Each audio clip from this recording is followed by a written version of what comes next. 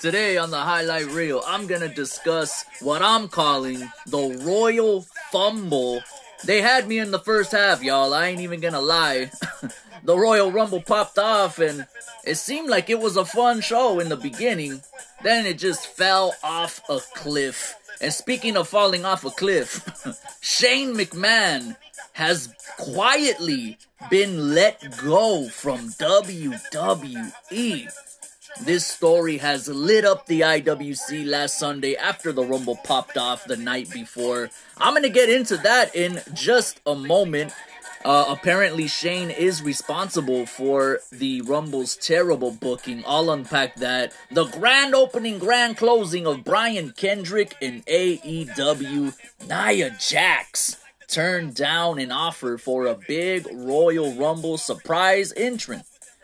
And speaking of turning down the Royal Rumble, I've got yet another update on Mustafa Ali. I've got your spicy AEW Dynamite review and more on the highlight reel. All wants to know where they go, where they winning. A Mick and Marshall Monday smelling just like a mint.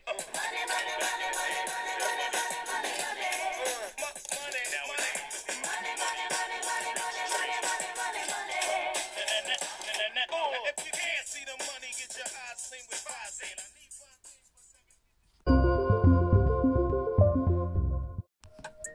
Lalo THR here. Welcome to the highlight reel. I hope everybody is doing fantastic.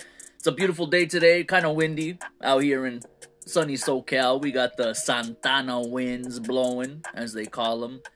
The devil's winds. This is the Dynamite review show, and you know what? I'm just gonna be real with y'all. I don't have a whole lot to talk about today. So I'm gonna break down the Royal Rumble. And I know it's kind of old news. Popped off last Saturday. And there's a host of news that popped off subsequently after the Royal Rumble, including Shane McMahon supposedly being quietly released from the company. Now, I'm gonna just say it right now. If Vince McMahon is willing to fire his own son, ain't nobody safe. You know what I'm saying? I mean, they're talking about, obviously, with the NXT 2.0, they've been getting rid of a lot of former NXT guys who were kind of in charge. William Regal, Road Dogg, and others. Triple H, he's long been believed to be immune or safe because he is the son-in-law to Vince McMahon, married to his daughter, Stephanie, right? But based off of this news here, if true that Shane McMahon was fired after the abysmal Royal Rumble show, then perhaps Triple H, he could be very well soon to be on the chopping block as well. Now, I don't think so, but just, I gotta be honest, man. I don't wish nobody to lose their job, but just imagine this for a moment. Just imagine if Triple H were to get fired from WWE. And Triple H connects with all of his homies that ran NXT with him, right? William Regal, Road Dogg, Jesse James, and whoever else. He could bring Sean Waltman with him, Shawn Michaels, right? Because, you know, Shawn Michaels is a ride or die for Triple H. You know what I mean? Shawn is going to roll with Triple H till the wheels fall off. They're legitimately best friends and stuff. So let's say they all hook up and they form their own wrestling promotion. Can you imagine that, man? And it could be like Generation X. You know what I'm saying? Generation Pro Wrestling or something like that. I think that would be so sick. I mean, I'm just saying, that's a fantasy of mine. A fantasy. That's just a thought. Imagine that, you know? I mean, we would have WWE, AEW, and then Generation Pro Wrestling, Triple H's company. You know what I mean? That fictional name. That's what I came up with. But I'm sure they would probably come up with something cooler. You know? And it doesn't need a TV deal. You know, with all the streaming is the way to go nowadays. They could do a little show on YouTube and then get picked up by Netflix or Hulu or Amazon Prime or something. You never know. That's the future. But that's just a little that's a fantasy right there. That's a pipe dream. I know that's probably not gonna happen, but Shane McMahon, if he really did get let go, that is astonishing news. You know what I mean? He would be fired by his own dad. But before I get into that story, I would just want to quickly run down the Rumble. It opened up obviously with Roman Reigns and Seth Rollins, and I was very shocked to see that match open the show, because I just can't imagine Roman Reigns curtain jerking. The guy he's carrying WWE on his shoulders. Without him, the WWE would have nothing else really going on. I mean, Brock Lesnar, he's always gonna be one of the, if not the biggest draws they have, because of the legitimacy that he brings. But he's not, at this point in time, he's not doing anything super interesting that's going to draw incredible ratings here. So I'm surprised this match opened the show. I want to say, when Seth Rollins came out in the old school Shield getup, you know, the SWAT, the Riot Team gear, coming out from the crowd with the theme song, which incidentally wasn't just the theme song for the Shield, but that was Roman Reigns' theme song for many years as well, long after the Shield disbanded. So with Roman standing in the middle of the ring there, waiting for Seth to come out, and then when that music hits, you know, and Seth comes out through the crowd, I literally got the chills, man. I got the chills. I'm not even gonna lie. You know, that was the last time that WWE was actually really good, like really compelling. Back when the Shield were doing it, back when the Wyatt family were doing it. You know what I mean? AJ Styles would make his debut a few years later. WWE was actually quite good at that time. So yeah, Seth Rollins, man, he's doing the best work of his career right now, bar none. You know, without a shadow of a doubt, this character he's got going on, it's kind of like a Joker-esque kind of character. This twisted dude who plays mind games, you know, and incidentally, it's kind of ironic because I thought that character would have fit Dean Ambrose a lot better. Dean Ambrose now, obviously, Jon Moxley over there in AEW tearing it up. But I always thought that Dean should have donned a Joker-like type of character. You know what I mean? Because he seems more like a twisted type of dude to me. You know what I'm saying? Where Seth Rollins, I mean, he's playing the part very well. But Rollins, he's just so athletic, man. He's like a true, legitimate athlete who can really do some amazing things in the ring. So a guy like that does not need this type of gimmick, but he's playing it very well. As he came out in the gear, the Riot Squad get up, as I said, Roman Reigns is over there. Even Roman looked kind of emotional, bro. Like, he was obviously, you know, his facial expressions, the story was being told that he was like being brought back to the past, reliving the moments of them coming out from the crowd. And I don't know, maybe it's just me, maybe that's just what I'm trying to see, but I feel like I saw genuine emotion from Roman Reigns as Seth came out. And the match itself is probably the best match of the night. It was a very, very good matchup. I didn't take any notes on it or anything. I didn't plan to do a full-scale review like I'm going to do for Dynamite in just a moment. But that was the best match of the night. The Women's Royal Rumble popped off next, I believe. And guess what? The Women's Royal Rumble was more entertaining than the Men's Royal Rumble. I can't believe I'm saying that, but it really was. I mean, I don't know if I just got bit by the nostalgia bug because of all of these former, you know, WWE divas that I remember from my childhood, you know, like Molly, Mighty Molly coming out, and showing Nikki Ash how it's really done. Of course, Nikki Ash she actually beat the brakes off of Molly, though. I wasn't too pleased with that, but it was nice to see her. You know what I mean? Who else? We got to see, of course, Kelly. I think Tori Wilson even came out. We didn't get no Trish or Stacy Keibler, but we did see Lita, and I mean that was common knowledge. Everybody knew she was gonna make an entrance at the Royal Rumble. Yeah, well, long story short, the Women's Rumble was fun. It was funner than the men's. I really think Zelina Vega and Melina should have had a stare down. That was a huge missed opportunity. Zelina and Melina facing off. Two Latinas, one from the past, one from the present. It would have made sense, but Melina got eliminated like within seconds, and rightfully so. Rightfully so, because as much as I love Melina, I had a crush on her growing up. she was my high school crush. I ain't even gonna lie. As cringe as that may sound, but Melina is not in good shape right now. Like, not in good ring shape, and I based that off of her match that she had with Deonna Purrazzo last year. Late last year, for an NWA, I think it was for the Empower show, the famous Empower show. And, yeah, the match between Deonna Purrazzo and Melina was terrible. And it was not Deonna's fault. Melina just looked like she was not in ring shape. She blew up. Like, it wasn't even 5 minutes in. She looked like she blew up. Like, she was gassed.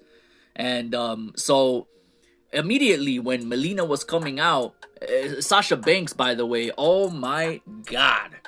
Sasha Banks came out in a Sailor Moon outfit. She needs to do that again. I want to see that that'll get me to watch WWE again.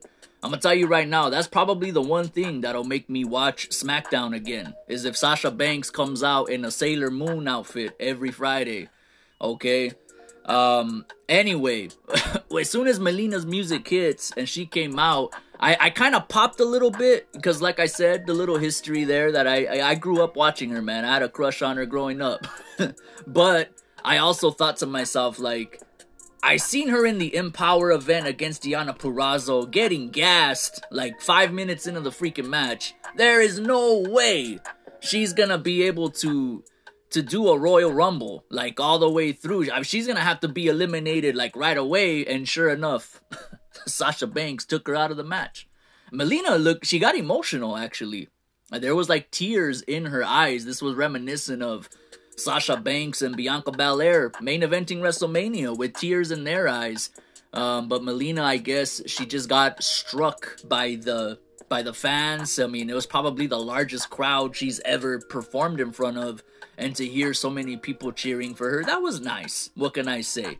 You know what I'm saying? I'm happy that Melina got that little moment, even though she got her ass thrown out, but I'm sure she was happy that she got thrown out right away, because I just don't think she has the physical fitness to keep up in a match like that. Oh boy, man, the men's rumble. You know what?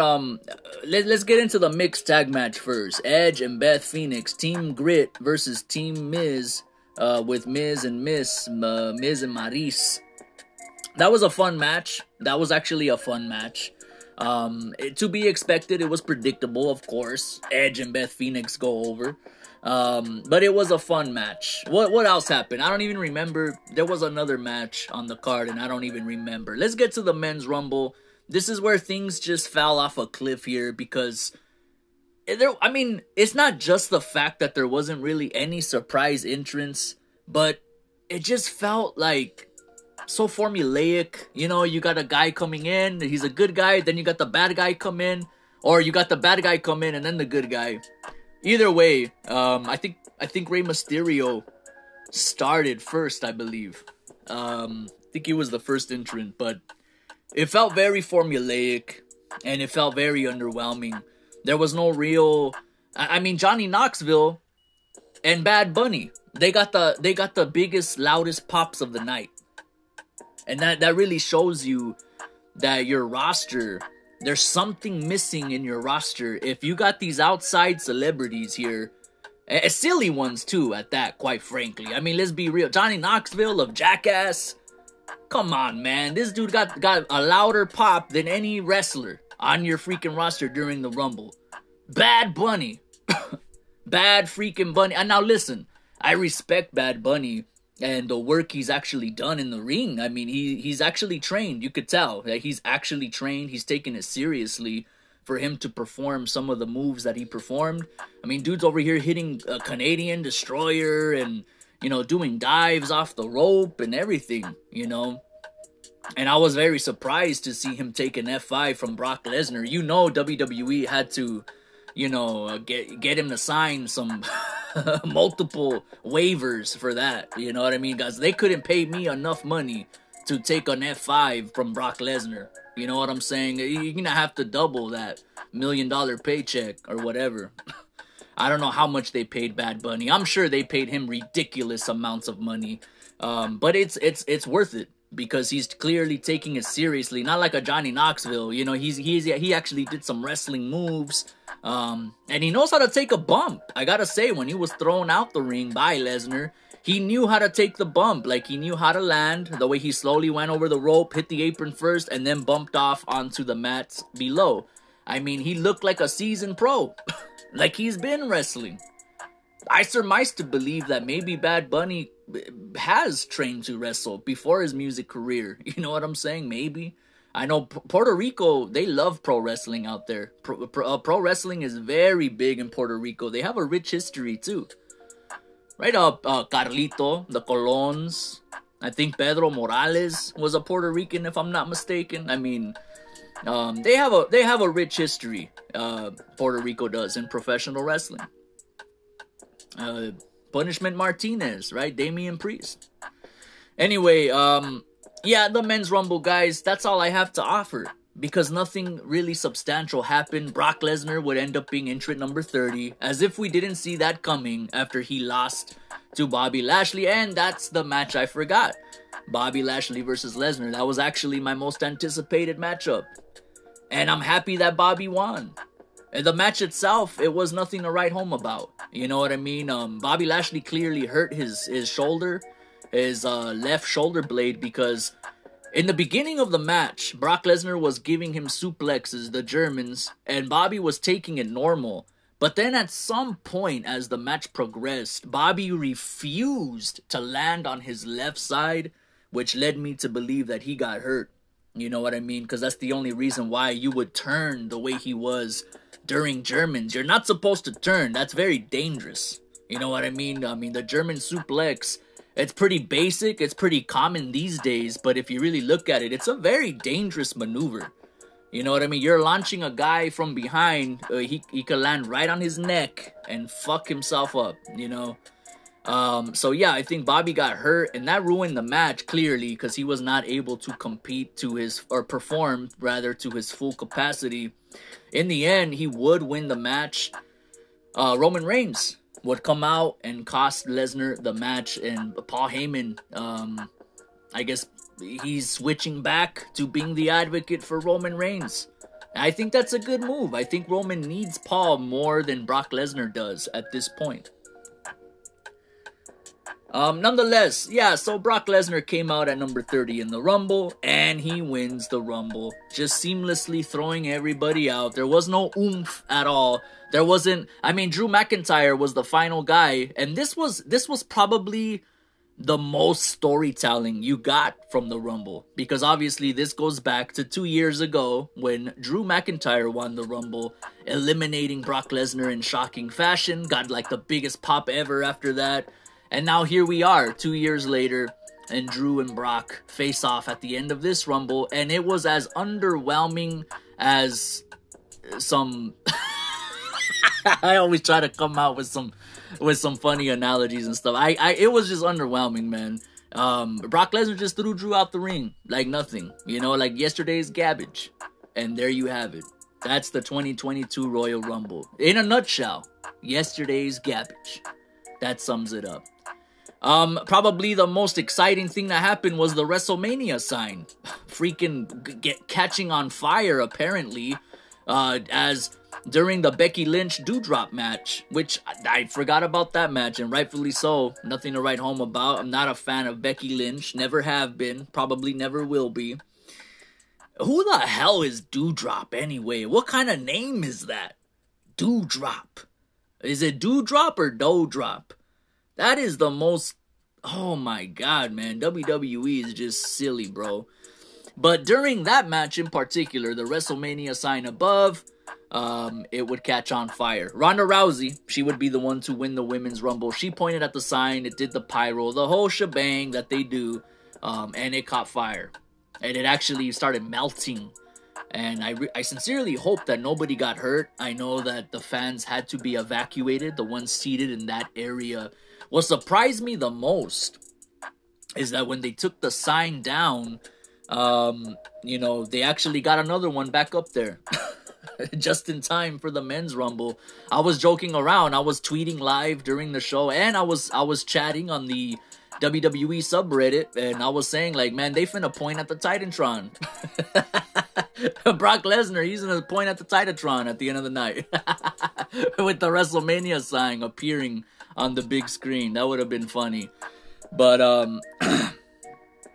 yeah, man, the Royal Rumble was just... They had me in the first half, like I said. With that Roman Reigns, Seth Rollins match, it gave me the chills. It gave me the chills, man. Just seeing Seth and hearing the old Shield music and seeing Seth come out. I felt like I was teleported back to 2012, 2013, 2014. Good times.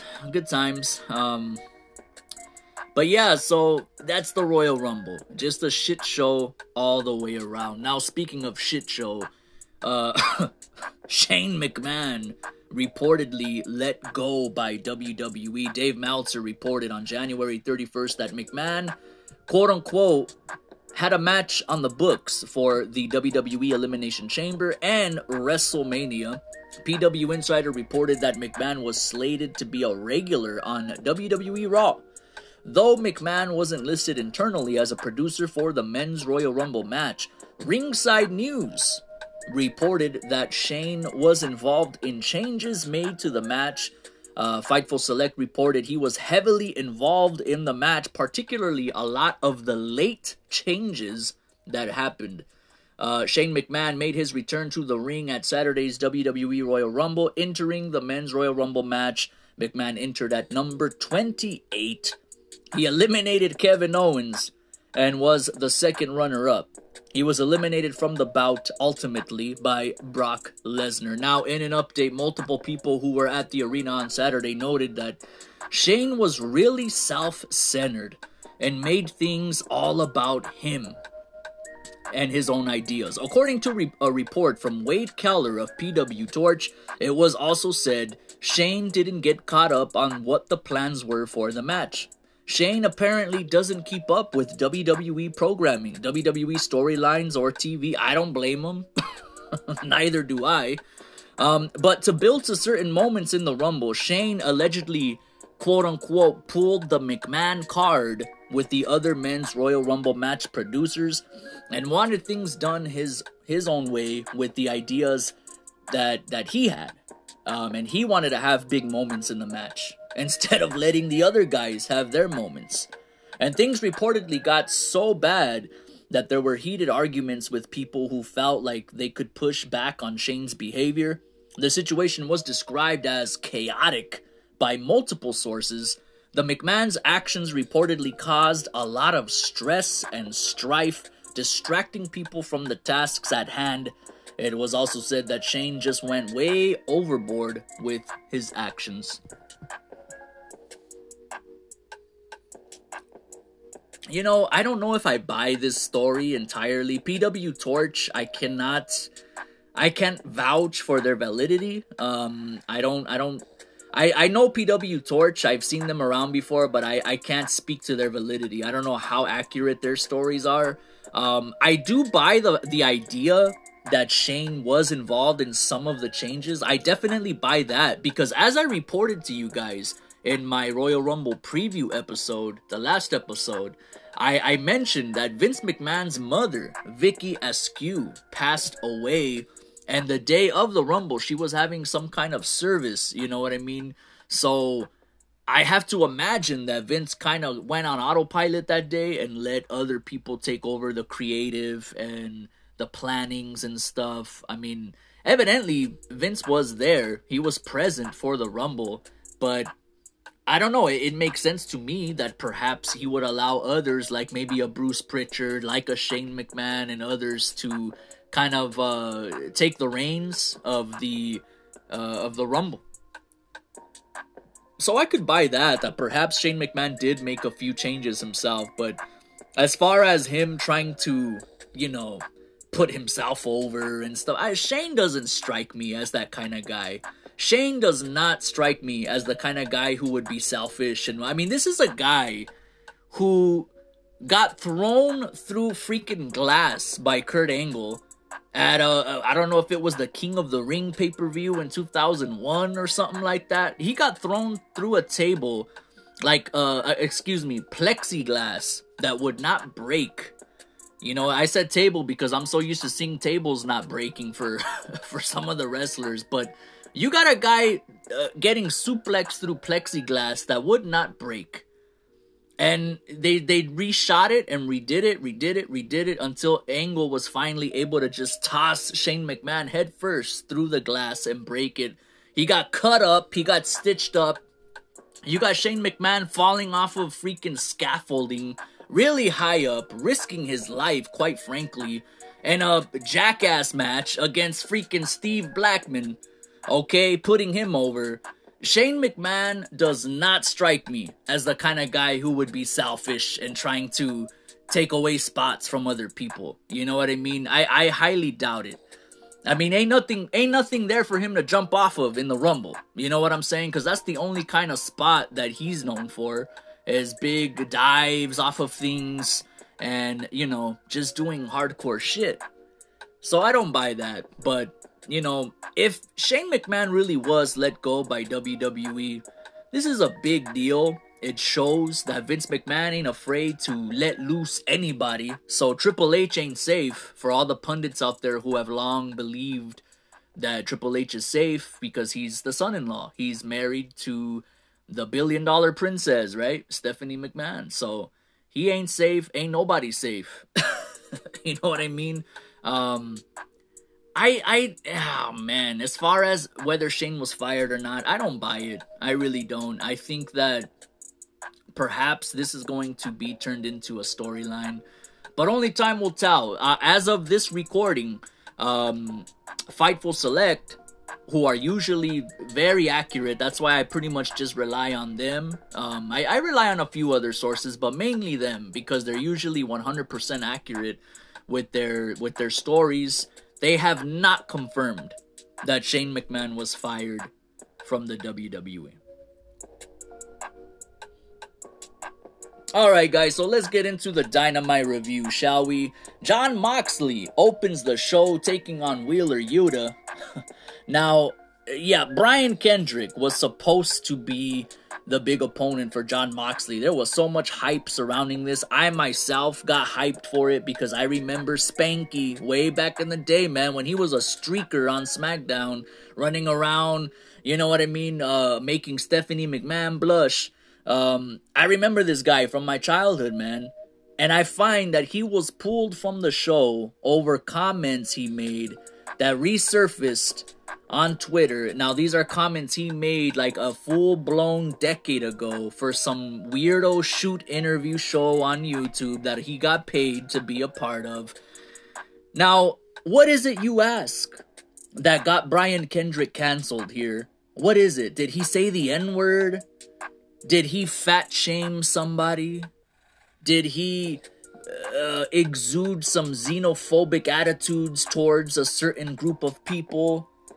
Did he, I don't know, bust a Joe Rogan and quote-unquote spread misinformation about the vaccines? No.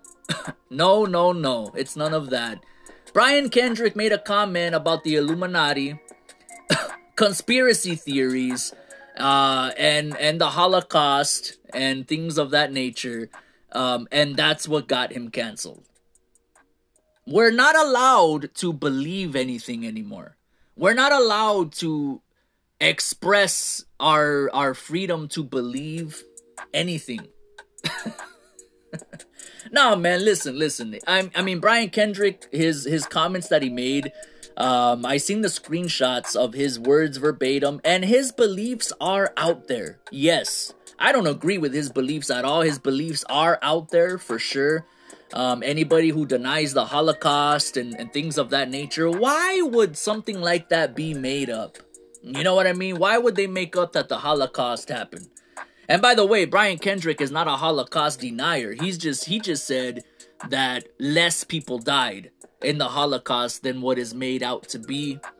Now, again, you know what I mean? That's a way out take. That's, you know, his beliefs are way out there, talking about the Illuminati and organ harvesting and Haiti and this and that. Those are out there beliefs. You know what I'm saying? But that is not something to cancel somebody over, man.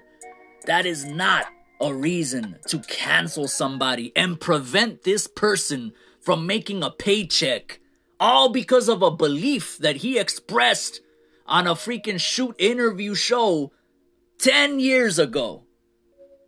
But he comes to AEW and we're gonna make this resurface all of a sudden, right? You know, he was with WWE like the last multiple years and ain't nobody said nothing about it. Now he comes to AEW and suddenly it resurfaces on Twitter. Hey, this guy, he denied the Holocaust and he claims the Illuminati are harvesting organs in Haiti. Come on, man. So we're gonna refuse this guy to make money to provide for his kids, for his family, for himself. All because of some stupid ass Illuminati conspiracy theories. Is that what we're doing now in 2022? My goodness, man. You know, and you listen, man. You know what I mean? I got into that conspiracy stuff myself, you know, so maybe perhaps this is hitting me on a personal level. I mean, I don't believe anything like that. But I will say I was somebody who used to, you know, back in the day, YouTube, before it got like super censored and corporatized like it is now, super commercial. Back in the day, YouTube was like the Wild West. You know what I mean? Any type of video you want to watch, it was there about anything, any topic, 9/11. You know, Area 51 and aliens and all kind of weird shit and conspiracies and Illuminati stuff. It was like all over YouTube. And I myself delved into that a little bit just because I'll never forget Dave Chappelle. You know, I'm a longtime fan of Dave Chappelle. I love his comedy, the Dave Chappelle Show, obviously. I've been rocking with Dave Chappelle since I first seen him in the Nutty Professor movie. So many years ago when I was a little kid. Wet behind the ears, right? Dave Chappelle when he was clowning on on the Nutty Professor, and then of course I would watch. After that, I followed him. I watched his stand-ups. I've seen him in different movies, of course, and then of course the coup de grace, the Holy Grail, that is the Dave Chappelle Show. Now Dave Chappelle was always a skinny dude. He was always scrawny. Like he doesn't have the body type of someone who can get like yoked up, you know what I'm saying? Because he's always been a small guy, like a scrawny kind of guy.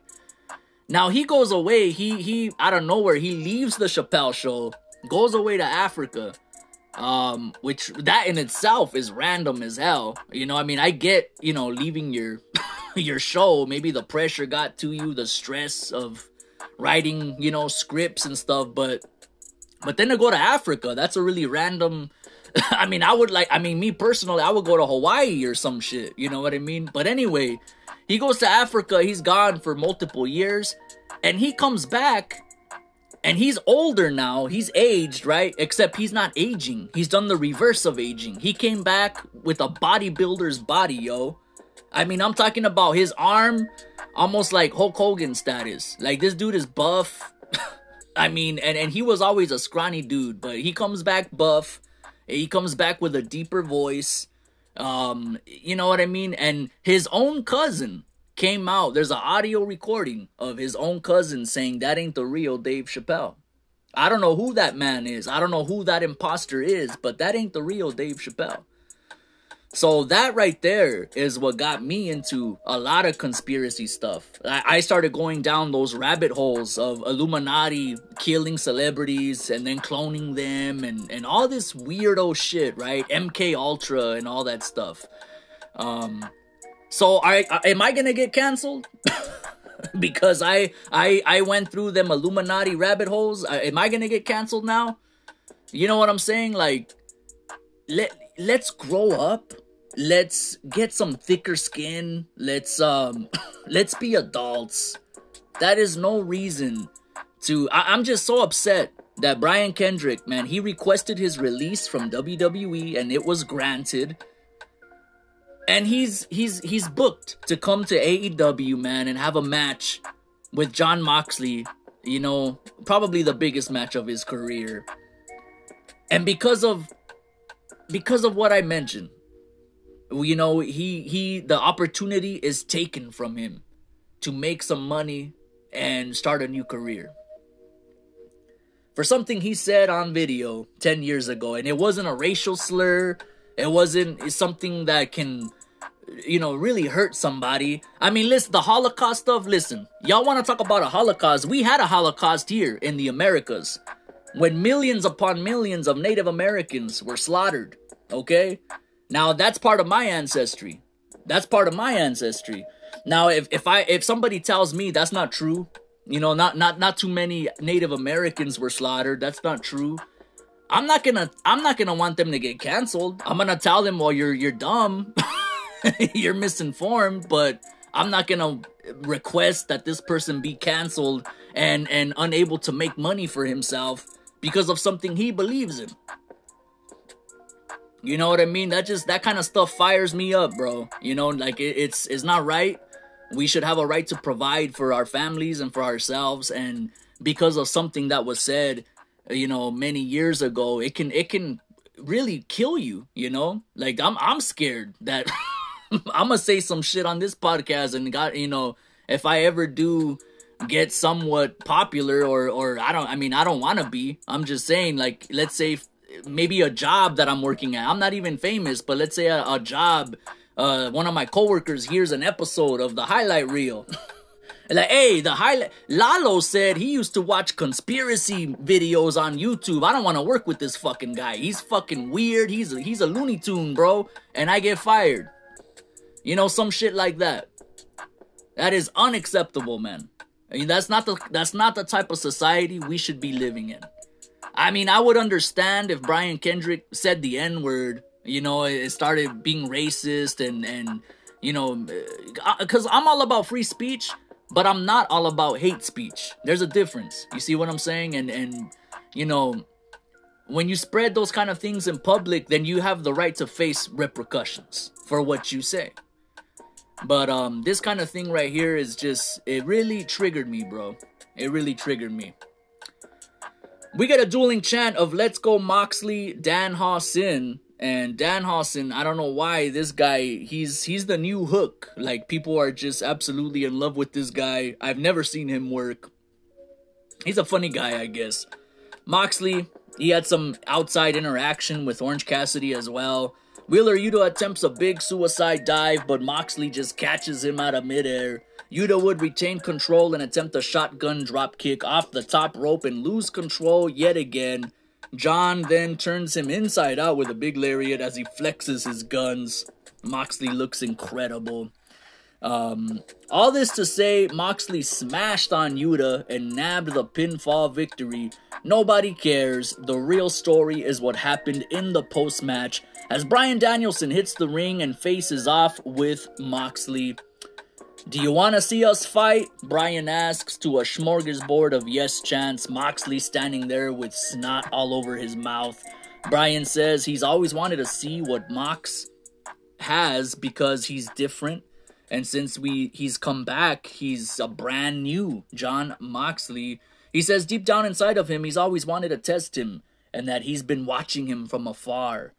As Moxley was the AEW champion, the very best AEW champion thus far, according to Bryan. He claims if he had a little more support, he would still be AEW champion, and that's about the time he realized that Jon Moxley and Bryan Danielson shouldn't be fighting each other, they should be fighting together. Danielson says to another marathon of yes chants. Bryan then throws a little shade on AEW, saying there's no reason a millennial champion, a millennial cowboy should be champion, or a dinosaur as a tag champion, or some vlogger on YouTube as the TNT champion, as a portion of the crowd claps at these statements. Brian throwing shade on Sammy Guevara there at the end. Brian says, listen, Mox, together we can run this place. He tells them they could hold all the titles in the company and mold a young guy like Wheeler Yuta. What if we took somebody like Daniel Garcia under our wings and mentored him? He plugs Lee Moriarty as well and says we could train the young guys and mold the future.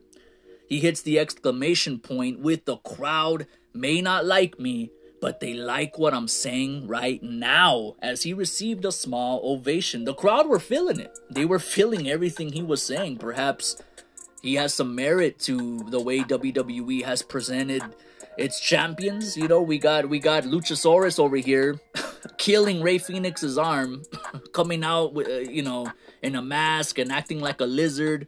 And you got Sammy Guevara, a social media guy. He's a vlogger, probably more famous for his vlogs than for his work in the ring. And he's TNT champ.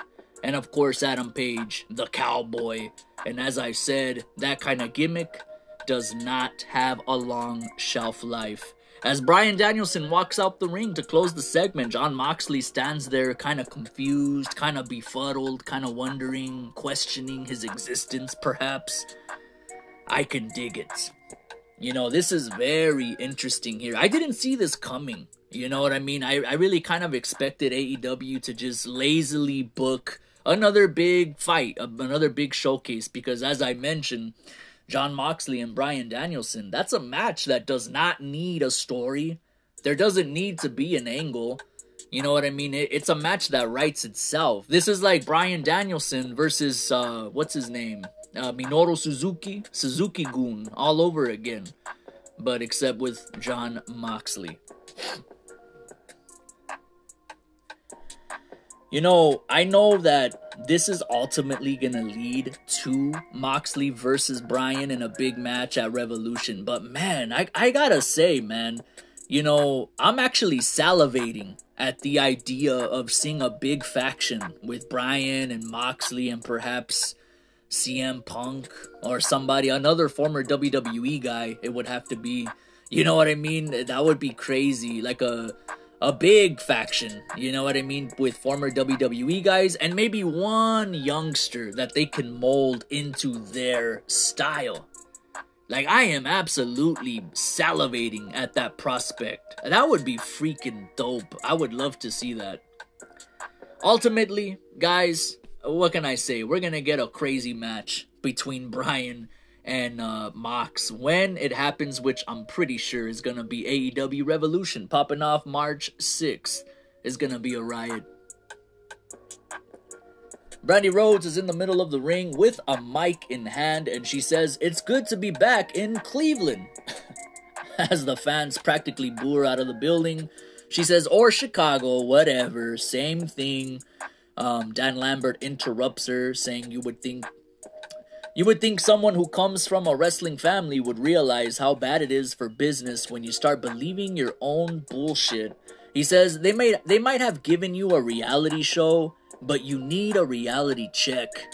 Dan then says, don't pretend your chief brand officer title or whatever isn't just a name thrown together to stroke your massive ego. Or that Brandy from the block accent you do when you get upset. Don't pretend it isn't as fake as those bolt-ons popping out of your chest. Oh man. He really drops the mic right here when he says, but you can't pretend that you're not getting booed out of this ring, even though you're standing next to a rich, angry, conservative, sexist, AEW hating old man like me. I almost feel like a decent human being standing next to you. Oh my goodness. Boy, somebody call the cops. I wanted to call the EMTs. I never seen somebody get roasted like that on live TV. It's like the classic Comedy Central roast from back in the day that they did on multiple, like, D-list celebrities. That's what this was. Dan Lambert, he might as well be called Jeff Ross. You know what I'm saying? For AEW. Brandy, though, she actually hit him where it hurts right here. Not Dan, but Brandy. she of course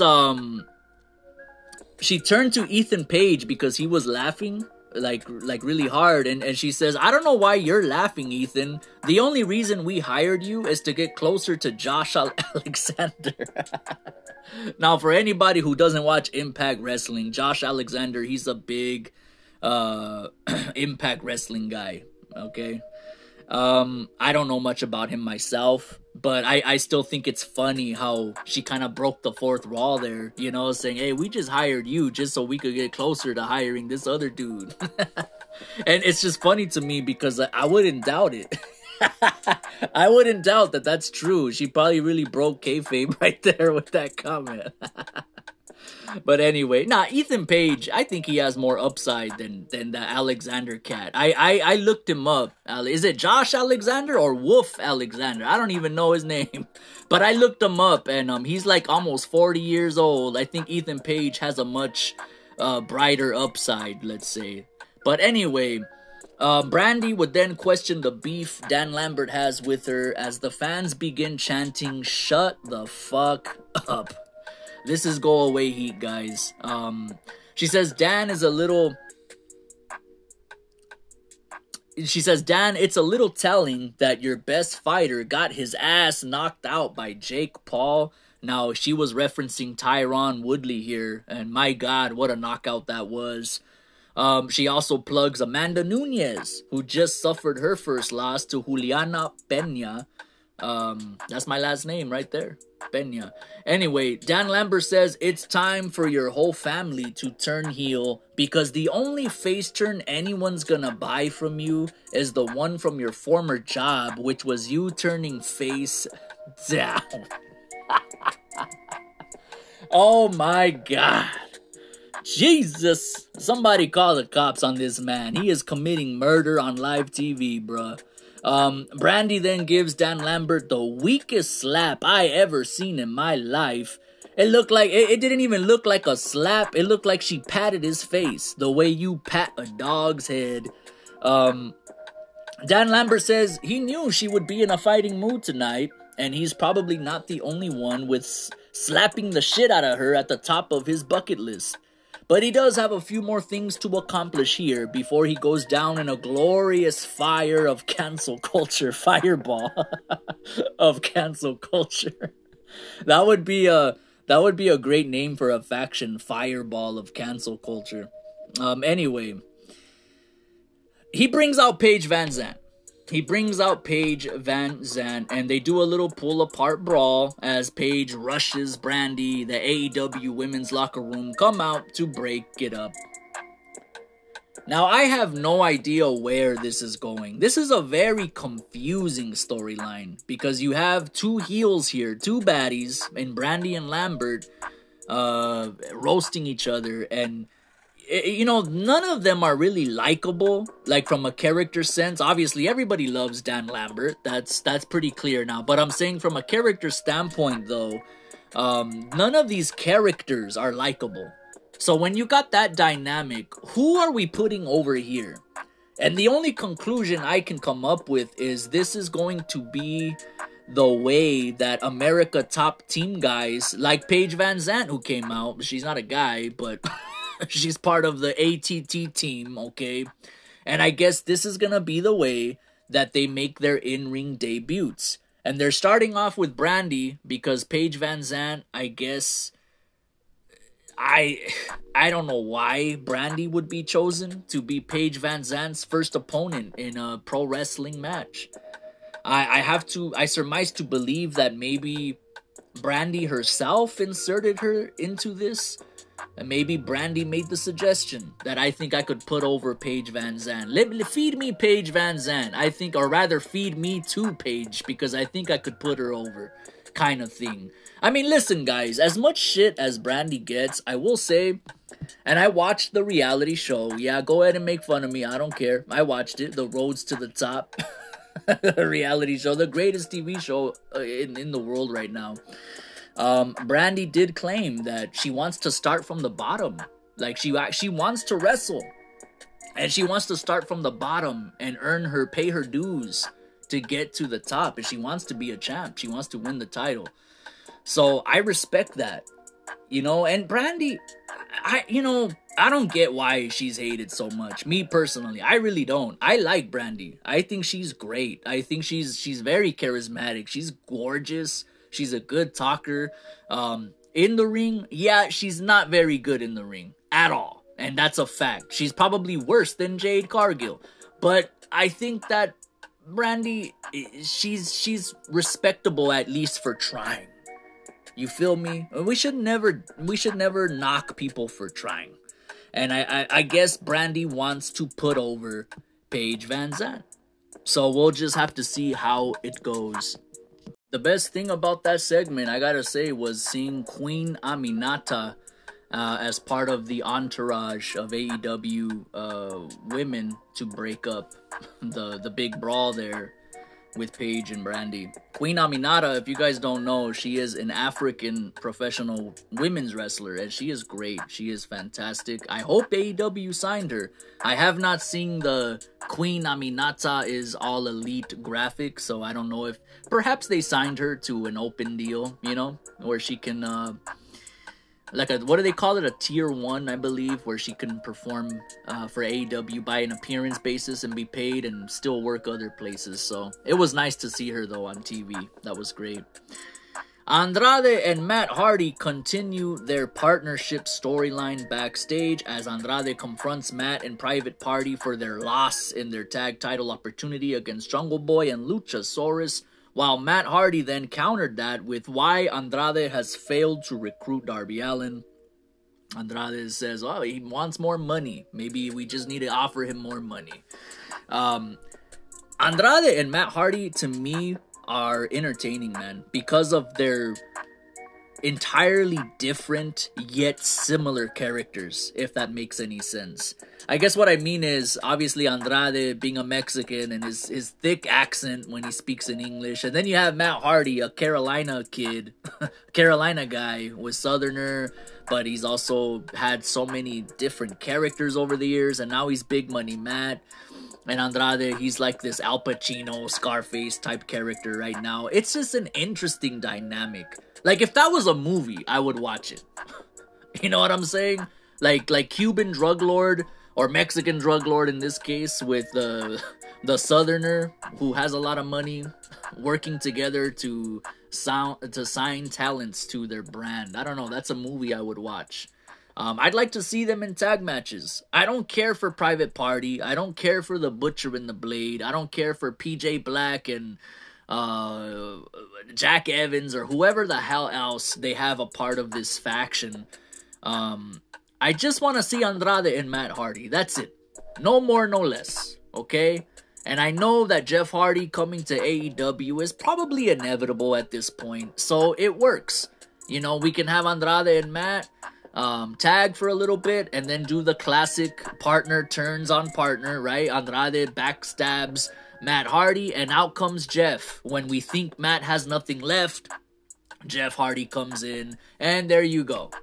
You know what I mean? And the Hardy Boys could feud against Andrade and I don't know, somebody, some good heel that they can pair him with at some point down the line.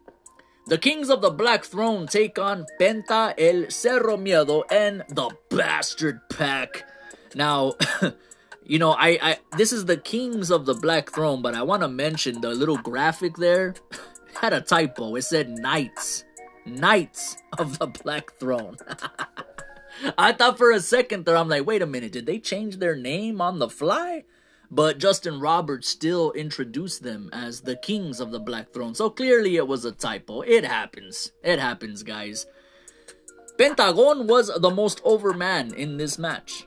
He got the loudest pop.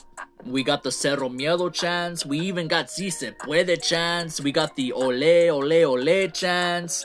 I mean, Pentagon was really hot in Chicago. I gotta say, there was a lot of raza that night in Chicago for AEW Dynamite. Penta and Pac would fly all around the ring, taking out the House of Black members. The story of this match was the sheer mountain of a man that Brody King is, overpowering his foes. Yet as big as he is, I gotta say, Brody King, he moves around with grace. You know what I mean? He's seemingly able to keep up with smaller men, like Penta and Pac. And in the end, Brody King picks up the big win via pinfall using the Dante's Inferno Power Slam. I do want to mention that Penta, he did get that black mist, that mystifying black mist there from Malachi Black ahead of the victory. So I'm wondering now if we're going to see Pentagon, go through a similar crisis that everyone has seemingly gone through, that I've gotten that black mist. I still have yet to see Julie Hart, man, come out in a gothic cheerleader outfit, you know what I'm saying? Doing it big with the House of Black. I'm not gonna let that idea die. I've got to see that. But nah, so Penta, I don't know. I'm wondering if he's gonna go through a similar kind of thing, and perhaps, a lot of people probably don't realize, but Pentagon was like a dark character on the indies. Now, I didn't see him in Impact or anywhere else, but I did see him in Lucha Underground. That's where I remember seeing him from. And he had like a dark character about him, and he was breaking people's arms, which incidentally is very ironic given Rey Fenix's current injury via Botchasaurus. But yeah, so I'm wondering if perhaps this can lead to a Penta heel turn, or a dark turn, we can say, where he goes dark and starts feuding with Rey Fenix whenever Rey comes back. Because, Rey Fenix and Pentagon in the ring, it's second to none. It's Rey Mysterio versus Eddie Guerrero levels of chemistry. And it should be, because they're brothers. They're real life brothers. And, that's something, I'll buy that for $1. I mean, what do you want me to say? I'll take my money, Mr. Khan. Adam Cole cuts a backstage promo saying if somebody reminds him that Orange Cassidy beats him one more time, he will slap them in the mouth. He claims he doesn't get the respect he deserves here in AEW. But everybody is gonna see a new side of Adam Cole come Rampage when he takes on Evil Uno. Yeah, man, Evil Uno, bro. That's the hell of a main eventer right there, dog. That's the reincarnation of Mick Foley. I listen, man. I know that there's been long talks of Adam Cole, kind of not being used appropriately in AEW, and I usually defend Adam Cole and say that's not true, or defend AEW rather. But when he goes from wrestling Orange Cassidy to now Evil Uno, and I surmise to believe he's gonna, I guess, go through the Dark Order now.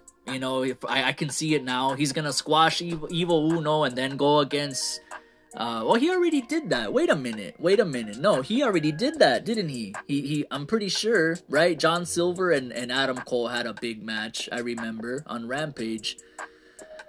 But the point that I'm trying to make is that, yeah, I think now we're starting to see that AEW just kind of doesn't know what to do with Adam Cole right now as it stands. I've been saying it for the past several episodes that there is some big plans for Adam Cole. I mean, Ray Charles could see it. You know what I mean? Anybody can see it. When Kenny Omega comes back and he sees Adam Cole with his Undisputed Era goons, there's gonna be some prices to pay. There's gonna be some scores to settle, and it's gonna be probably the biggest angle ever, either later this year or 2023. It's gonna pop off. But as of right now, until Kenny Omega comes back, it is very evident to me at this point that AEW does not know what to do with Adam Cole. I mean, when they got him sitting here hyping up a match with Evil freaking Uno, that tells me, that says it all. They don't know what to do with Adam Cole right now. Nyla Rose versus Ruby Soho. Now, Ruby Soho made her entrance and she posed with Lars Fredriksson of Rancid, the band that does her Ruby, Ruby, Ruby, Ruby Soho theme song. It's so much better when Taz does the karaoke of that.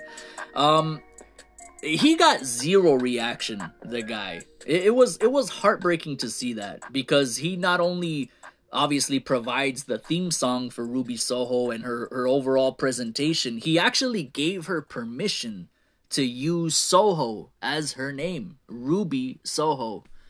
And she cried. Like, you guys could listen to it for yourself.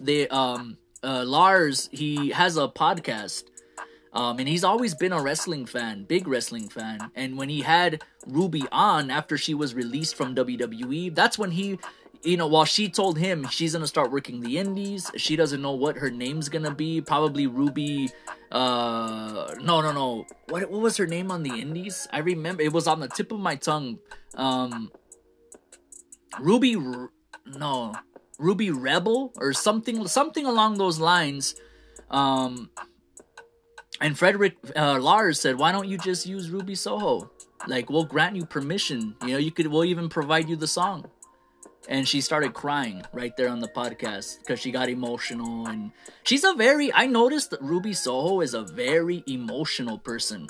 Like, she gets very emotional, and it's a sweet thing to see, though. She wears her heart on her sleeve.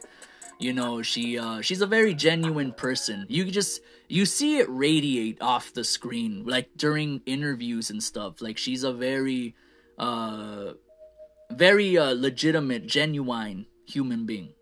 So you love to see it. But yeah, that was heartbreaking to see the Rancid guy get zero reaction in Chicago, of all places. Chicago, I mean, come on, they're into that kind of shit, right? They like punk rock, and I don't know. That hurt to see. Anyway, Nyla demonstrates perfectly well why she has won me over as a fan. Nyla Rose, she's gotten so much better, and she works so well with smaller women, I've noticed. You had the bigger wrestler here overpowering the smaller wrestler, as we watch Ruby make a big comeback in this match to topple the Giant. But with Vicky Guerrero in tow and her shenanigans, she was unable to overcome the odds, as Ruby Soho attempted the no future kick to Nyla sitting on the top rope. She would instead fall short, quite literally, as she fell to the canvas. Nyla executed a big senton bomb off the rope, and then a big beast bomb for the pinfall victory.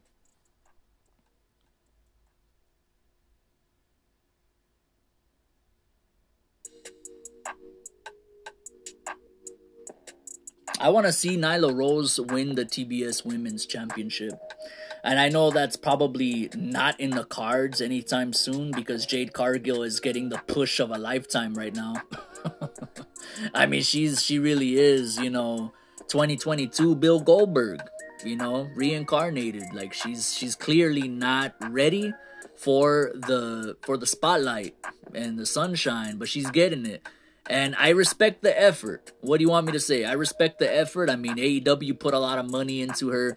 I think Nyla Rose should be the TNT Women's Champ right now. That's just my opinion. But anyway, hopefully Nyla gets a nice little push from here on out. I mean, this is a huge win. I don't think people realize this is a huge win for Nyla Rose. Probably the biggest win of her career. I mean, I know she won the women's title, but she won it off of Riho, I believe. So that ain't that don't mean shit. You know what I'm saying? To me, Nyla beating Ruby Soho is the biggest win of her career right now. The Gun Club jump Jungle Boy backstage and outside of the arena. They even slam him in the snow, as Christian Cage then appears and chases them off, and it looks absolutely hilarious because he's running awkwardly so he don't slip. He's like trying not to slip on the slippery street. It's all snowed out over there, so that was really funny to see Christian hobbling, trying to run. And again, I want to reiterate that I'm happy to see the Gun Club get a look, man. I'm happy for them. These guys, second generation wrestlers, right? Their father, Billy Gunn, I grew up watching him, and now I'm seeing these kids, getting pushed a little bit, and I'm happy. I'm not expecting them to take the tag straps off of Jungle Boy and Luchasaurus, but you know, if you don't get put in these kind of matches and these kind of angles, you're never gonna learn. You know what I'm saying? This needs to be done for the growth that is clearly being facilitated. Tony Schiavone is interviewing AEW World Champion Adam Page in the middle of the ring. So we have more title match hype for Page defending against Lance Archer in the Texas Death Match, and literally nobody in the world cares at all. Dan Lambert would interrupt Adam Page as Page calls out Lance Archer for a fight tonight in Chicago. The fans didn't pop at all. not even saying Chicago. The fans didn't care. Jake the Snake actually came out, much to my surprise, and yeah, he actually cut a little promo himself. He grabbed the mic and he claims that Adam Page is afraid of the Murder Hawk deep down inside. And speak of the devil, the man himself, Archer, he came out. Page would toss him into the steel steps. Page teases the buckshot lariat onto Dan Lambert, who he threw into the ring. Archer then blindsides Page and chokeslams him on the steel steps. He would finish the segment executing the blackout finisher through the timekeeper's table, because AEW loves their table spots. Archer then gets on the mic sounding gassed as hell. Looking like Melina at that Empower show. He just gassed, saying he's gonna be world heavyweight champion whether anybody likes it or not. You want to talk about nuclear heat? If Lance Archer were to actually beat Adam Page for the title, it's funny because it wouldn't even be nuclear heat. It would be like, oh, I'm not even gonna watch. Like, I'm not even gonna watch this show no more. This shit. Who is this guy? Why should I care that this nobody, this jabroni here took the title off of Adam Page? I don't know, man. I can't get into this match. Adam Page will go over. The question is, who is Adam Page's opponent at AEW Revolution come March 6th, pay-per-view? Because it sure as hell ain't Lance Archer. I'm gonna tell you right now. Chris Jericho cuts a backstage promo saying next week we need to have an inner circle meeting and everybody must be present, no exceptions. The destruction of the inner circle continues to take shape and I'm all for it. I think the faction has ran its course. Proud and Powerful, they literally have been stagnant ever since being a part of Inner Circle. They should have been tag champs a long time ago. It's disgusting that they haven't won the tag titles. I said disgusting. They haven't won the tag titles and had a big match with Lucha Bros. That's what we all wanted to see. It never happened. So that plays in very well to this storyline that Jericho is supposedly holding them back. Jake Hager, I don't know where the hell he's been and nobody seems to care. I'm the only one asking every week, where the hell is Jake Hager? So I guess he has to be there, right? The Inner Circle consists of course, the Maestro, Chris Jericho, Jake Hager, Sammy Guevara, and Santana and Ortiz, Proud and Powerful. I'm here for it, man. I'm kind of half expecting like a brawl. Maybe a brawl between all of the members. I'm even half expecting all the members to just jump Chris Jericho and then send him packing and he just takes some time off, man. That's how I would book. Excuse me. That's how I would book it. I would have Sammy Guevara, Proud and Powerful, Jake Hager, all of them just jump Jericho in the middle of the ring. And then he's gets sent packing and takes some time off. I know that's probably not the most pleasant way to go out, but I really think that Jericho needs some time off, like an extended time off. I know he went away on that UK tour last year, right? But he wasn't even gone for a whole. He missed one episode, I think, of Dynamite, one episode of Rampage, and then came back the following week. He needs to take like a couple months off. And that's coming from a Jericho mark, 100%. I've been following this guy since WCW, man. I seen his matches. I seen him work Juvi the Juice Guerrera.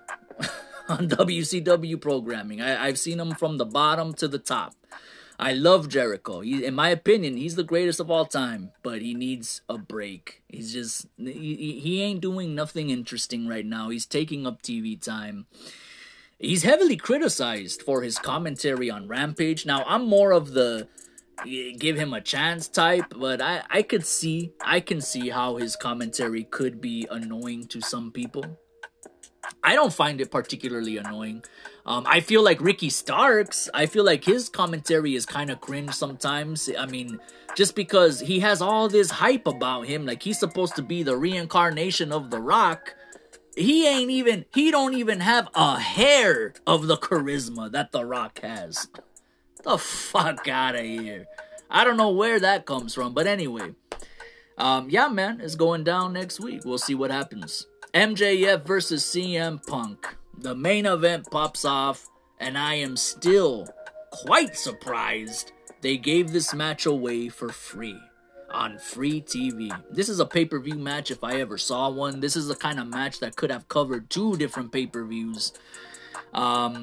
Obviously, AEW doesn't do the month-to-month pay-per-views like WWE does, so I get it. If they waited any longer, perhaps this feud would have felt kind of overbearing, you know. Nonetheless, this is another textbook demonstration of professional wrestling.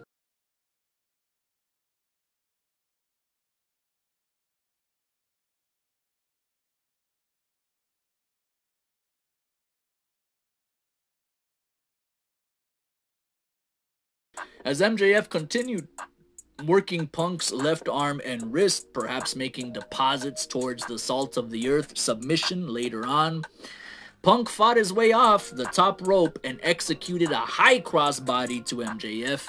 He would also hit a classic spinning neck breaker.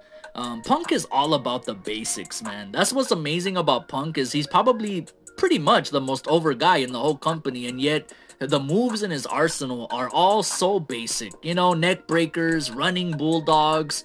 He did a scoop slam on the ring apron. It doesn't get any more basic than a scoop slam, but it's effective. Punk would take MJF to the barricade, where he directed a fan sitting front row to chop the chest of MJF. The fan definitely got his money worth that night. Guys, I never thought I'd see the Pepsi plunge ever done again in a wrestling ring. And it actually happened.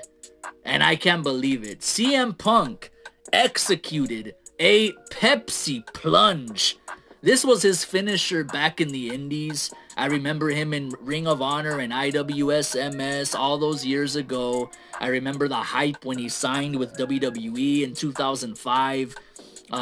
You know, obviously we were all speculating what's gonna be his finisher, because there's no way they're gonna let him do the Pepsi plunge in WWE. For those of you who may not know, the Pepsi plunge is essentially a pedigree off the top rope. So that Triple H's finisher off the top rope. You know, back in that time frame, Triple H was still like the franchise player character, right? He was still like the top guy, one of the top guys in the company. Anyway, MJF wrapped some wrist tape around Punk's neck during a sleeper and would actually choke Punk out. Referee Bryce Remsburg did the classic arm counts, and Punk did not beat the count. And I gotta say, they had me in the first half. Not even gonna lie. I thought that's how the match would end. But as MJF was celebrating, Bryce Remsburg would see the wrist tape on the mat. Of course, MJF contested it. He tried to hide it. He tried to pick it up and everything. This was really good. Nonetheless, of course, the referee restarted the match upon seeing the shenanigans. All this to say that in the end, MJF did win the match via pinfall victory, via shenanigans, of course, as Wardlow would hit the stage, and this is where everybody thought that he would finally make his big turn. Instead, he stepped aside, where he apparently dropped the Dynamite diamond ring, which MJF would pick up and nail Punk with it like brass knucks to pick up the victory. I actually didn't see Wardlow drop the ring until they showed it in the replay. That is a masterfully crafted storytelling. Okay? That is how you do storytelling in professional wrestling. And I'm not just talking about the whole ring exchange part either, the fuckery at the end. I'm talking about this whole match as a whole. You know what I mean? And I have dogs barking out here, making a guest appearance on the podcast. I would really like to knock that dog out with a diamond ring, let me tell you. Be waking me up at odd hours. Shh. Shh. Anyway,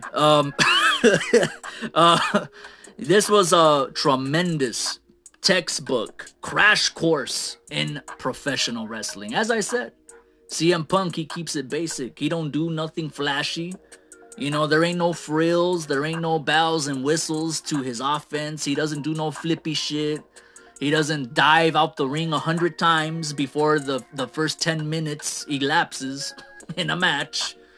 You know what I mean? He just does simple, basic, professional wrestling. Suplexes, neck breakers, bulldogs, scoop slams, chin locks. And it's effective. When you're as over as Punk, you don't need to do any of that acrobatic, gymnast, crazy stuff. You know what I mean? He's just and I'm not dissing that style of wrestling either. I'm just making a point here that CM Punk is just very, very good at this thing we call professional wrestling. MJF beat CM Punk twice in one night, technically. In Punk's hometown at that, Chicago, Illinois. This is CM Punk's first loss in professional wrestling since January of 2014.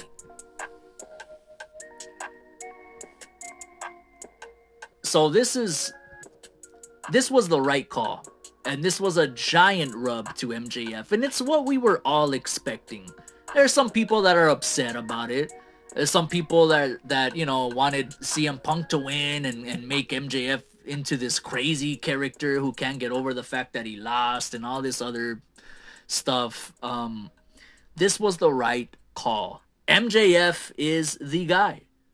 Dude is like 25 years old barely now. He's gonna be in AEW for like another 2 to 3 decades, okay? He's gotta be booked like this. Very strong. I mean, he just defeated the Floyd Mayweather of wrestling, if you think about it. In a sense, you know what I mean? Certainly, as far as star power goes, CM Punk, you know, you could call him the Floyd Mayweather of pro wrestling in a way. You know, he was undefeated, the most popular guy there, probably the highest earner there too, I wouldn't doubt it. And he just got beat by a man named Maxwell Jacob Friedman of Long Island, New York. And now it is time for MJF to take the world title off of Adam Page. And that would be Nuclear Heat.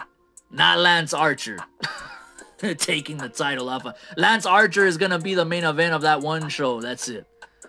I think now is the time that MJF gets that booster strapped to him now. And he takes the title off of Adam Page at Revolution, perhaps. Perhaps. Who else is there for Adam Page to wrestle at Revolution? Miro is clearly not around. He's injured, I guess. He's on some island with CJ Perry. They're probably you know, drinking vodka with Red Bull and just chilling. MJF should be Adam Page's opponent at Revolution, and MJF should capture the world title. Adam Page just recently had a daughter. She's like 5 months old, you know what I mean? He mentioned it in his promo, incidentally, before Lance Archer came out and did his thing. So, you know what? I think it would be awesome. Look, Adam Page had a nice run, man. He was away because his wife was having a baby. Then he came back, got inserted into that casino ladder match, became the #1 contender, and he did what we've been wanting to see for the last 2 years. He won the title. And that's the end of the movie. Now it's time to put on a new movie. And that movie is gonna be The Rise of MJF as the champion. And then meanwhile, Adam Page could go back home and be with his family, his newborn child, his wife, and take a year off. Maybe less. Have him take 6 months off, 3 months, something. He won't be missed because AEW has a stacked ass roster. You know, CM Punk, Bryan Danielson, Jon Moxley. The list goes on and on. Malachi Black, Brody King now in the mix, Andrade El Idolo. I mean, there's so much. It's just perfect. And I can't wait for it. Guys, overall, this episode of Dynamite is what I would call a crash course in professional wrestling. In particular, the Nyla Rose Ruby Soho match, and of course, that classic main event between Punk and MJF, which I still cannot believe we got to see that for free, because I would have paid for it. I'm gonna tell you right now, I would have paid the $50 just for that match. The only thing missing from this show was Cody Rhodes, which makes the Brandy Rhodes segment all the more infuriating, and I actually like Brandy, as I said, and I'm probably the only human being on the entire planet that likes Brandy Rhodes. But Cody should be the star of the show, in my opinion. The TNT champ Sammy Guevara will be defending his title on Rampage to Isaiah Cassidy. So that explains his absence from Dynamite last night. I cannot wait to see Isaiah Cassidy do his thing on AEW TV. 2 thumbs all the way up, although I can use a little more Cody and a little less Lance Archer. Ladies and gentlemen, I am here to remind you that the man who is single-handedly changing Friday nights weighs in tonight at 246 pounds. He hails from Green Bay, Wisconsin.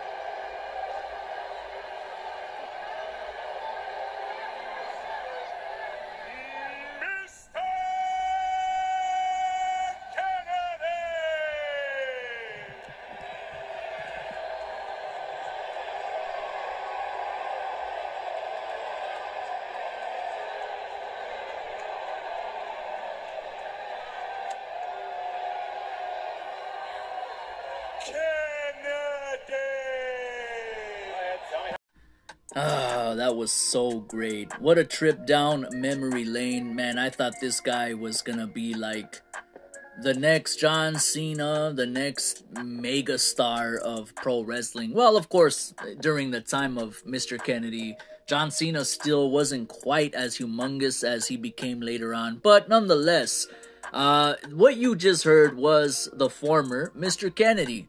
From back in the day, Mr. Ken Anderson. He's in the news as he denies the claims that he was scamming students of his professional wrestling school.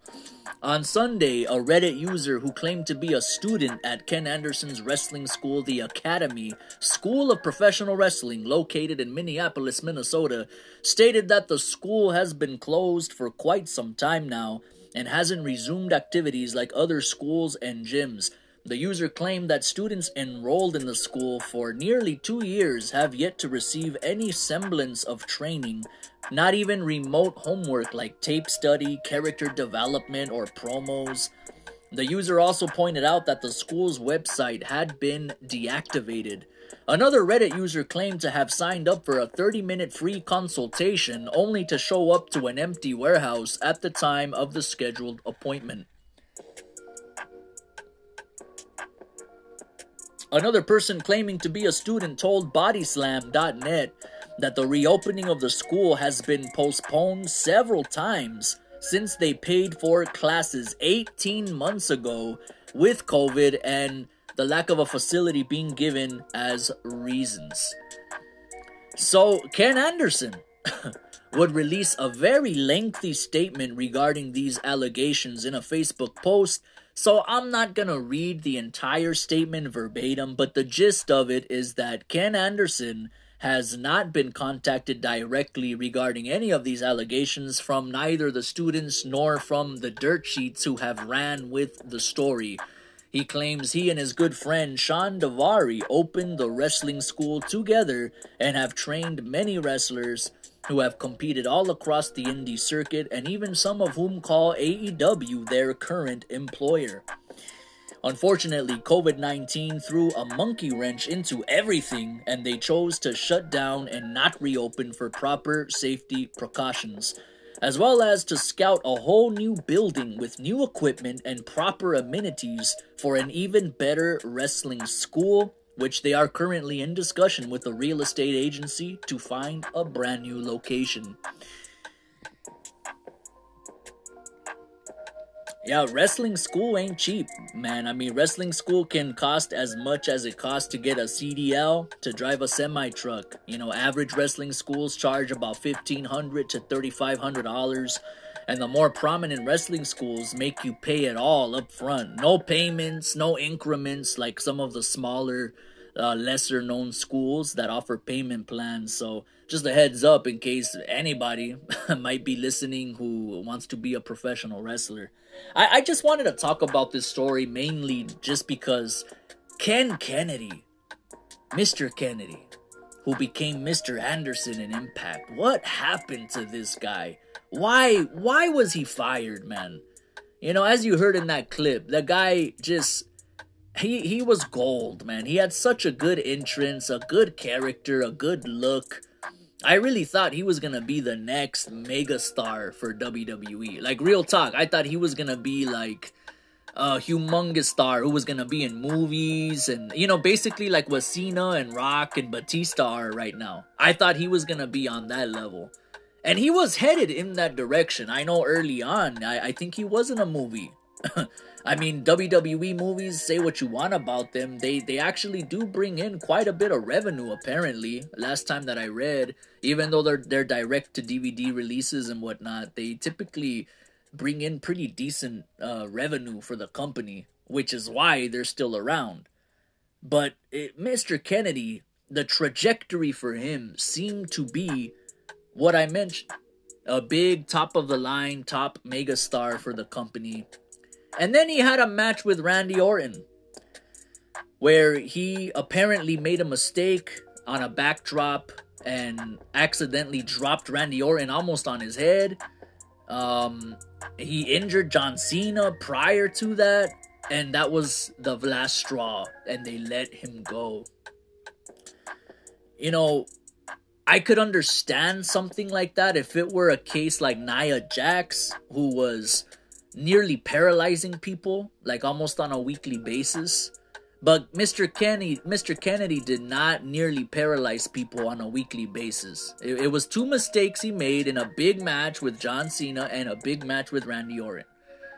But because those were the golden goose at that time, they had to cut Mr. Kennedy because I'm pretty sure they also felt threatened by him because he was on that road to becoming a very big superstar. I mean, dude, Kennedy, I remember him feuding with Undertaker in like his rookie year with the company. That's how good Kennedy was. Now, I didn't see his TNA run, his Impact Wrestling run, because Impact Wrestling, it's just, I don't know, man. That's a company that just didn't have substance, you know what I mean? Like, pretty much after 2008, I would say, from that point forward, they just never had substance anymore. To me, I never felt appealed to tune in to anything they were doing. So I didn't see his run, but I heard that he had a decent, solid run there. But that's a shame, man. That's the ultimate fall from grace story. And you know, I remember that, you know, Vince McMahon had a very weird storyline, right? Where he had a son, like an illegitimate son or something like that, who was gonna, a bastard, let's say, a bastard son, you know what I mean? And the rumor is that it was going to be revealed to be Kennedy, because they did this whole gimmick where they were like, oh, who is it? Who's the bastard son of Vince McMahon? Supposedly he's here. He's on the roster. said the attorney or whoever. I don't even remember. WWE with their really dumb storylines. But the rumor was Mr. Kennedy was going to be the illegitimate son of Vincent Kennedy McMahon. They even did this thing where Vince walked away and then Mr. Kennedy walked away, and Kennedy did the exact same hobble, that same strut that Vince does, that signature strut. Kennedy did it exactly the same. He was so talented, man, that guy.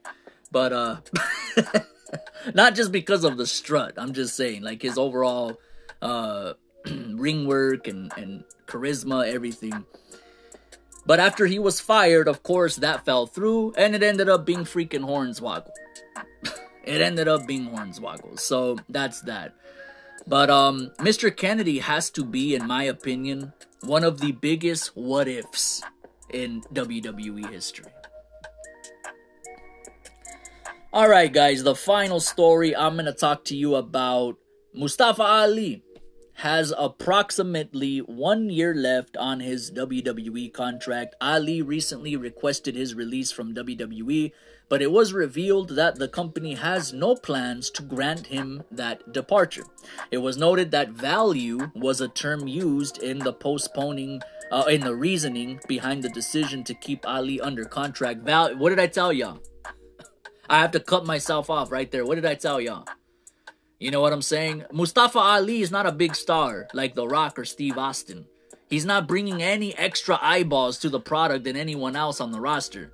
But because of those Saudi Arabia shows over there in Jeddah that they do, that's why they're keeping Ali around. I guarantee it. Nothing more, nothing less. That's all it comes down to. I guarantee it. What value is Ali bringing to the brand? You know what I mean? That's all this comes down to.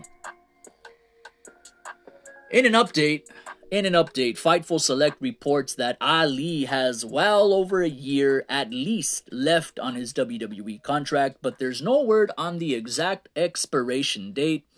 Apparently, not only was Mustafa Ali offered a spot into the Royal Rumble, but an undisclosed wrestler actually pitched for Ali to eliminate him, and thus came the tweets which Ali sent that read, "No, I do not want to be in the Rumble, I just want my release." So that explains that tweet. There was actually a wrestler pitching for Ali to eliminate him. I wonder who. Incidentally, I don't think I mentioned this, but incidentally, Nia Jax was also offered a surprise entrance spot in the Royal Rumble, and she told them, fuck no. She said, fuck no. Oh, man. And that's what I say, too. If you know, for the prospect of seeing Nia Jax on my TV screen again, I say, fuck no. I don't want to see Nia Jax kill somebody on live television. Pay-per-view or not. A premium live event or not. Only time will tell, guys, if Mustafa Ali rides out the rest of his year that he has left, or if WWE actually puts him in some kind of substantial role. Perhaps Ali goes AWOL. He busts a Jeff Hardy and gets himself released by way of shenanigans in that respect. Incidentally, Jeff Hardy's test results came back and he did test negative. He did not have any drugs in his system. So I guess the pundits were right and Jeff was doing a charade to get himself released. I think that's very unprofessional. I think that's very that's off-putting for a veteran like him who's been in the business for so long, and he himself has been in controversy, like his match with Sting at that TNA wrestling pay-per-view. I'll never forget it, where he was high as hell and Sting was very visibly upset because Jeff Hardy, he couldn't work. He was too high to take any moves. He's just looking like a fool out there. And now he does this charade to get himself fired. I'm guessing if he tested negative, why else couldn't he finish that match at that house show and looking sluggish, looking all, you know, like he was on something. So that's very unprofessional if, you know, if he did that intentionally. He should have just left and never showed up back to a WWE show. Not that that's any less unprofessional, but at least you're not, during a match, you're not breaking kayfabe and walking through the fans and not able to do your duty as a performer and finish. You know what I mean? I don't know. That's just my opinion. Maybe that's a hot take. I think that's very unprofessional. And the speculation is running amok of Jeff Hardy reuniting with Matt in AEW. I don't care to see that, but I'm pretty sure it's inevitable. Tony Khan is a big mark. He's gonna sign Jeff Hardy in some form or fashion. I can see it. I wish Mustafa Ali the very best, man, as he rides this wave for one more year. I would hate, just the idea of being held hostage somewhere where you don't want to work no more. That's a very frightening prospect. You know what I mean? Hell, maybe Jeff Hardy was justified and acting like a Looney Tune that night and getting himself fired. Maybe Mustafa Ali should do the same thing. It's unnecessary. All you got to do is just go home and never show back up. Nonetheless, guys, I want to thank you very much for joining me on the highlight reel. Very long episode here. I hope you listen while you're driving or doing something. You know what I'm saying? If you made it this far, God bless you. Thank you so much for supporting me, supporting this podcast. Don't forget to wash your hands and don't forget to wash your ass. And please, guys, tip your waitresses and tip your Lyft drivers. I'm about to get back out there right now. As soon as I publish this episode, I'm gonna get out there. I'll see you guys on the other side. Adios.